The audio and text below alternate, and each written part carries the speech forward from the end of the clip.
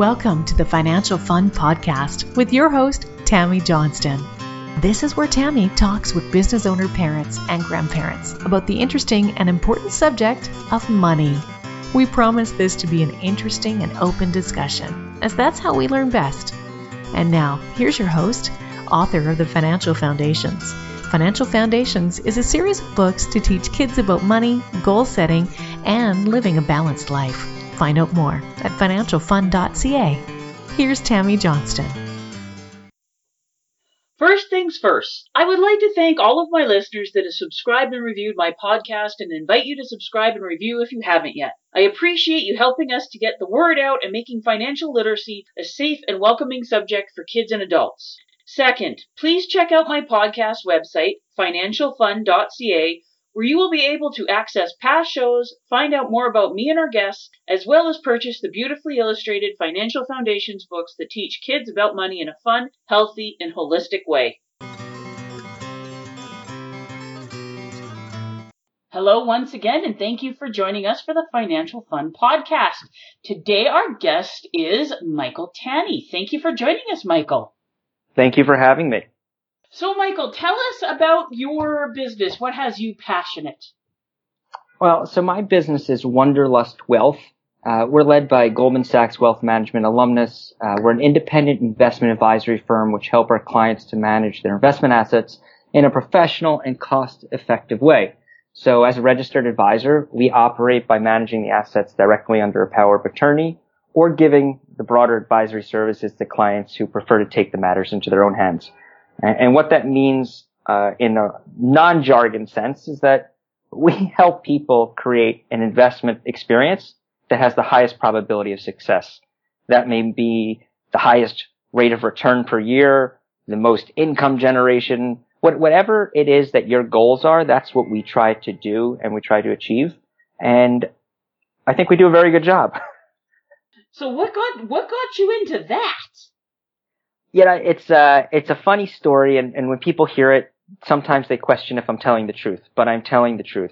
When I was 13, I was in junior high school, and a teacher was teaching us the very basics about the stock market. And he challenged us and said, if your portfolio of stocks in the semester will beat mine, I will let you substitute your lowest grade for an automatic A. That is what you call proper motivation when you're 13 years old and not doing as well in the classes you like. So I happened to dig deep into it, and very quickly I recognized that it's going to be luck in such a short period of time. But B, the most fascinating part of this was the idea that I could be working somewhere, using my hands, making money per hour, while my money was making money. So I could be making more than twice the amount or 3 times the amount, whatever number it is, without using my hands.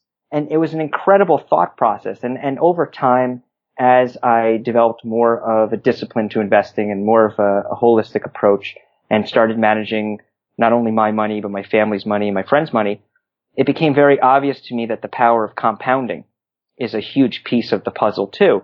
And so unlike some of your other guests who may have stumbled on their careers later on in life, this has been a passion of mine since before I did calculus. So it's something I've done for a very long time, and I love what I do. I love being able to help people. I love being able to take complicated situations, complicated formulas, and just take them and simplify them and make the most efficient, reasonable, sensible, and understandable solution for people. And the value I provide to them short-term and long-term in the liberation of their personal finances is beyond rewarding. It's one of the few industries I think you have the power to change not only someone's lives now, but also in the future, and then the legacy they leave. And that legacy could be family members, grandchildren, great-grandchildren. Clearly some of them may not even be born yet and you don't know about them.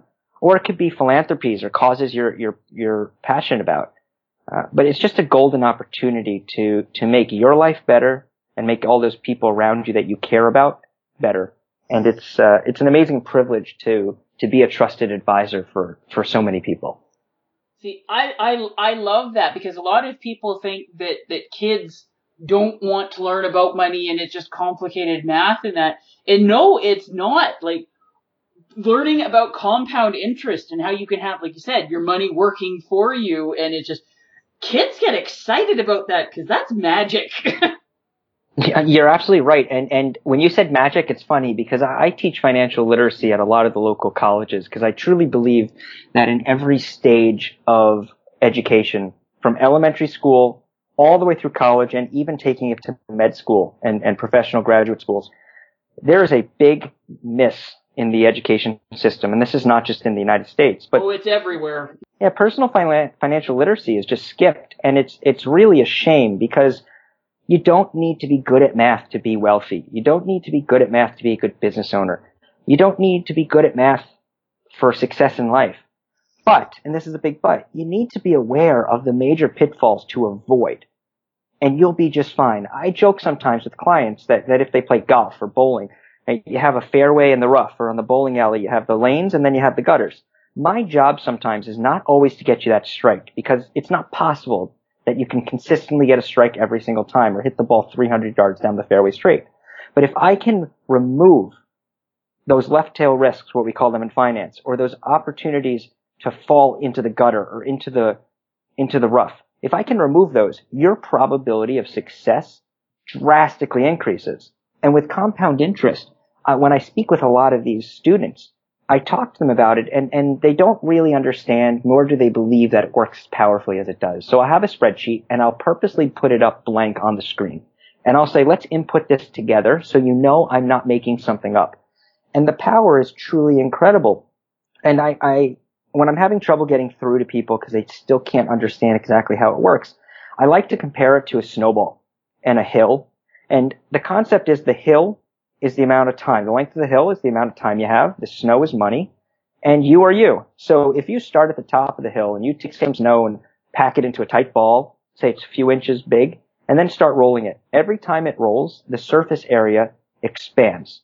And every time the surface area expands, it picks up more and more snow. Think of that as your money earning money. Same concept. The beauty is that you can shovel more snow on your ball as you're rolling it down the hill. And at some point, the goal is you stop rolling that ball whenever you want to, when you're ready. And what that means to you could be that you're making the biggest snowman in the world. It could mean that you're saving up the snow to take pieces off and make some slushies out of it one day. Who knows? Whatever that means to you is not necessarily important at that moment. The point is that the earlier you start this compounding process, the more powerful it becomes and the more chance for success you have. And it's truly, truly amazing. Oh, it's such a simple yet life-changing concept. And also when it's working against you with like credit cards and other debt, when that's going against you, they don't understand that. And no, people don't need to be math whizzes or anything. If you can add, subtract, multiply, and divide and operate a basic calculator, you've got the math skills. But for me, with teaching the financial literacy, it's learning how to be comfortable asking the questions and being open to learning and evaluating.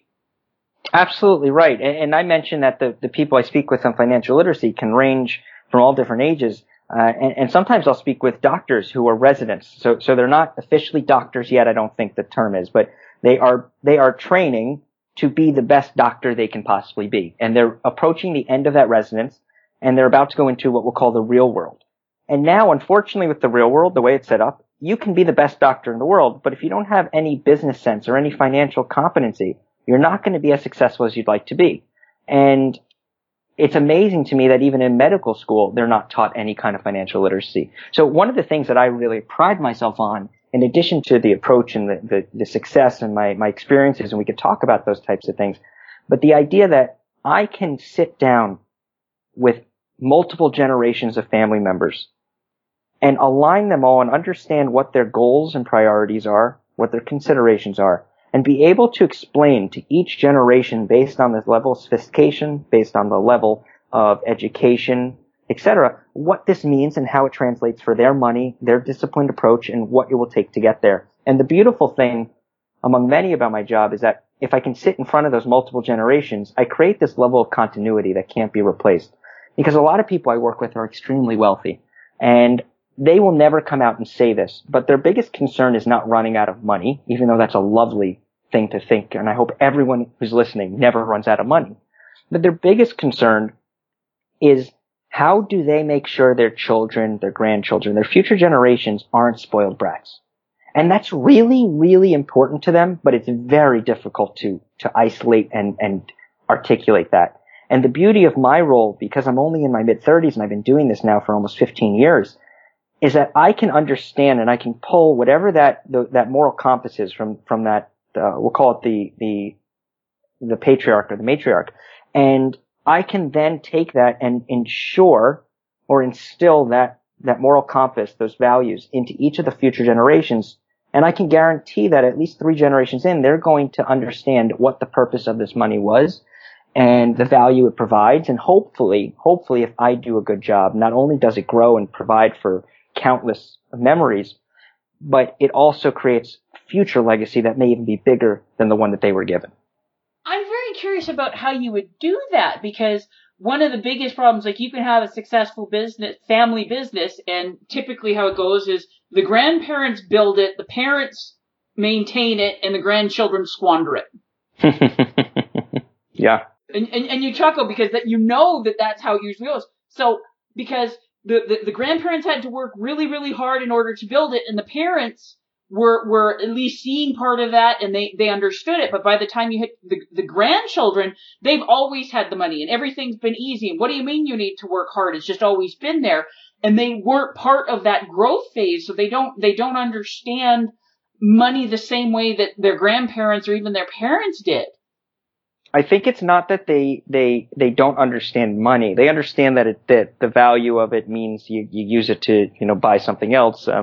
But what I think they're missing, and this is purely just a function of the time we're talking, the grandparents went through the Great Depression. They went through 2 world wars. They had nothing at some point, and they knew what that felt like. Neither my generation or the generation in front of me ever went through that. Now, on individual levels, there are definitely people who have lost everything for various reasons outside of their control or inside their control. If you take those specifics out of the equation and just talk about the stuff that's out of your control, such as world wars or depressions, we haven't really had that. We were close in 08, 09, and while I was at Goldman Sachs, so it was early in my career, and I managed a lot of very, I'll call them important people who were down in Washington, D.C., trying to fix the problems. Called in by Hank Paulson, who used to be the CEO of Goldman Sachs. And it was amazing to me, and it was very eye-opening, because it was the first time in my life that I recognized that people don't always have the answers, and no one has really been through a depression. No one, at least in our generation or a generation above me. And it was incredible to think that they had to rely, and this is not a bad thing, but they had to rely on people who had been through these types of scenarios before to help guide them. And they didn't even have the answer, but at least they had that gravity and that experience to draw on. And it actually leads me to something else that I've seen a lot in this day and age, is that I think a lot of advisors have only been advising in up markets, and it's a little scary, because when I look at some of these portfolios, it's very clear to me that the risk management has been out the window because the markets overall have just done so well.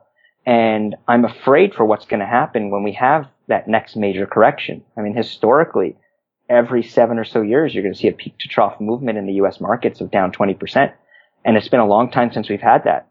And I'm just afraid about the experiences a lot of people are going to have because they're not properly managed on the risk end, even though the returns might be good. And I think that also leads towards your question about succession in businesses. Because these grandchildren didn't earn the right to run the business, even though they may have worked there for a long time. But they didn't go through those growing pains, as you mentioned, right? They didn't go through those terrible, terrible downturns that may have nothing to do with the quality of their business and purely a function of the economic cycle. And until they go through that, it's a really dangerous situation. And that doesn't mean all of them are going to fail. By no means. Many of them are successful, but I find that a lot of people who have successful businesses and have concerns decide to just sell it.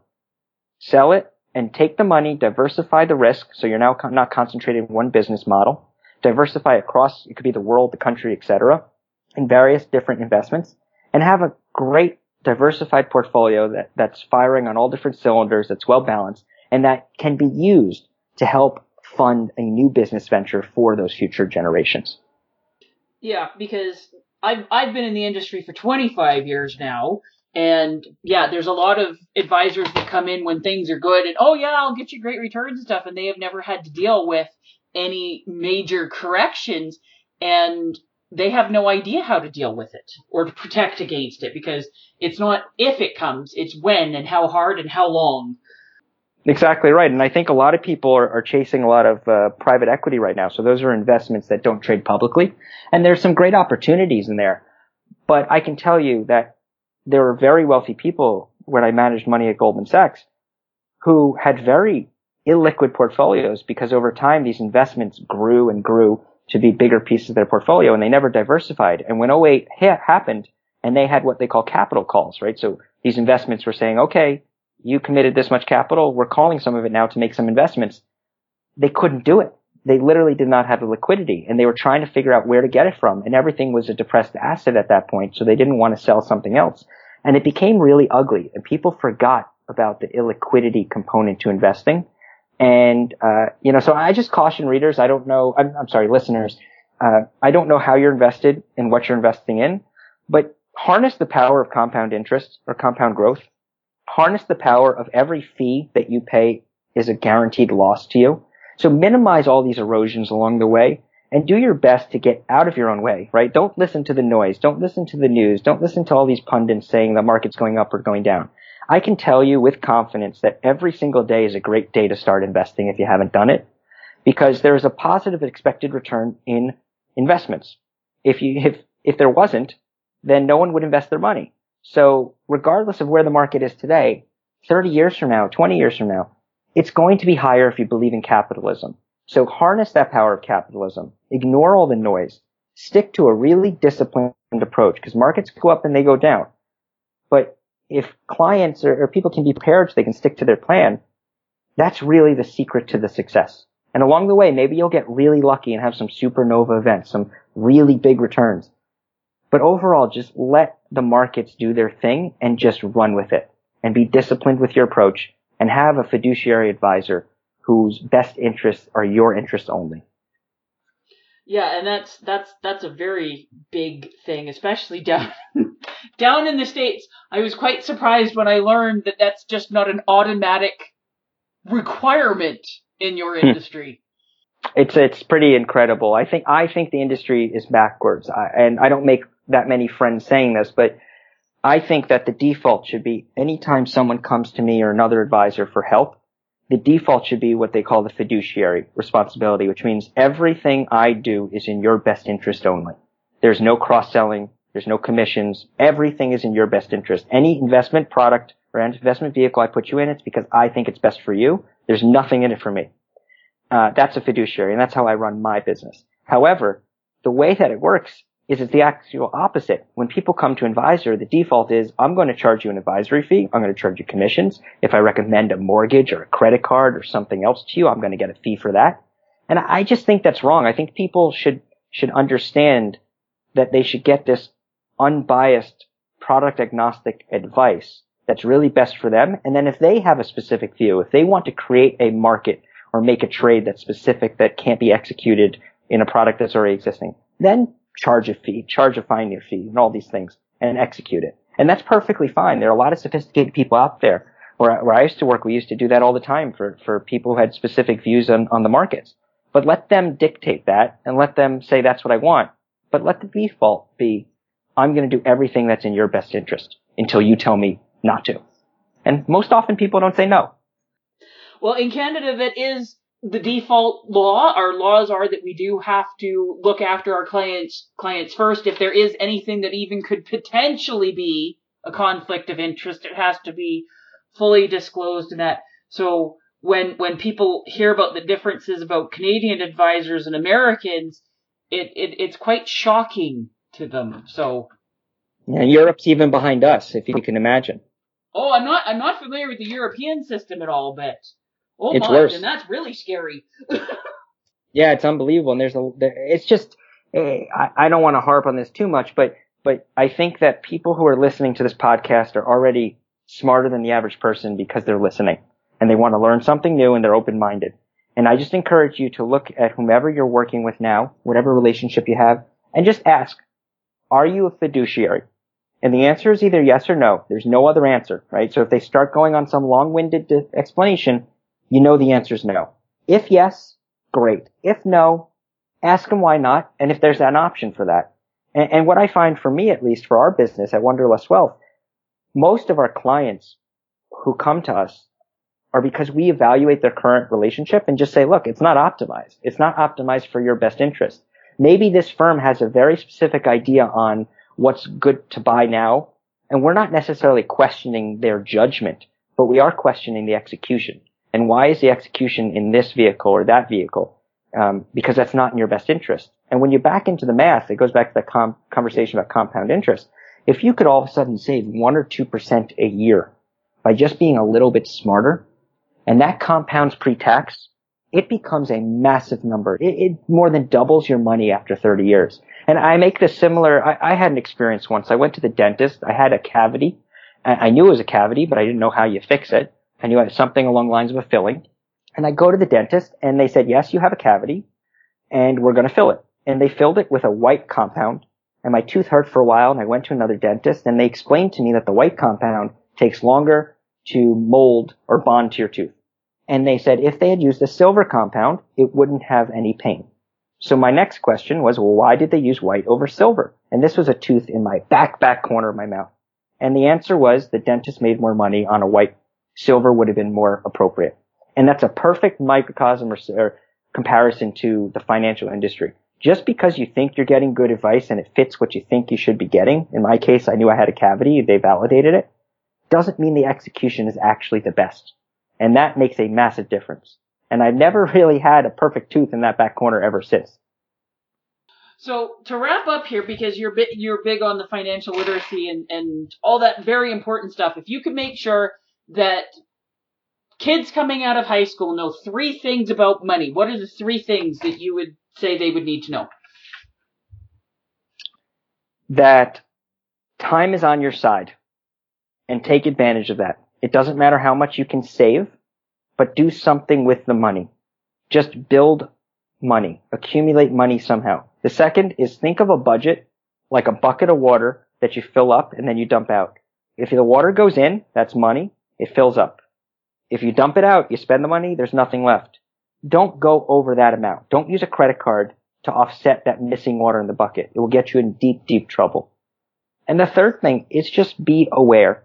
Listen to people who have made mistakes along the way and learn from them, because they're not unique mistakes. They're repeatedly done by lots of people. And there are a lot of companies out there that are taking advantage of you because of that. So just be aware and don't be afraid to ask questions. And if you think you're having an issue, if you think there's something with money that doesn't make sense to you, it doesn't look right, maybe you're just not sure what to do, ask a few other people and just get advice, because avoiding the mistakes will make you so much better in life financially than if you actually get yourself into one of these ruts. Yes, I'm a big fan. Learn from other people's boo-boos so you don't have to make them yourself. Exactly. Well, thank you so much for taking time out of your busy day to be with us on the podcast. It was great having you. Thank you so much. And I encourage everyone to look at wanderlustwealth.com to learn more about our approach. And if it's something that resonates with you, we're happy to talk and see if we can be helpful. All right. Well, you have a good day. Thank you so much. You too.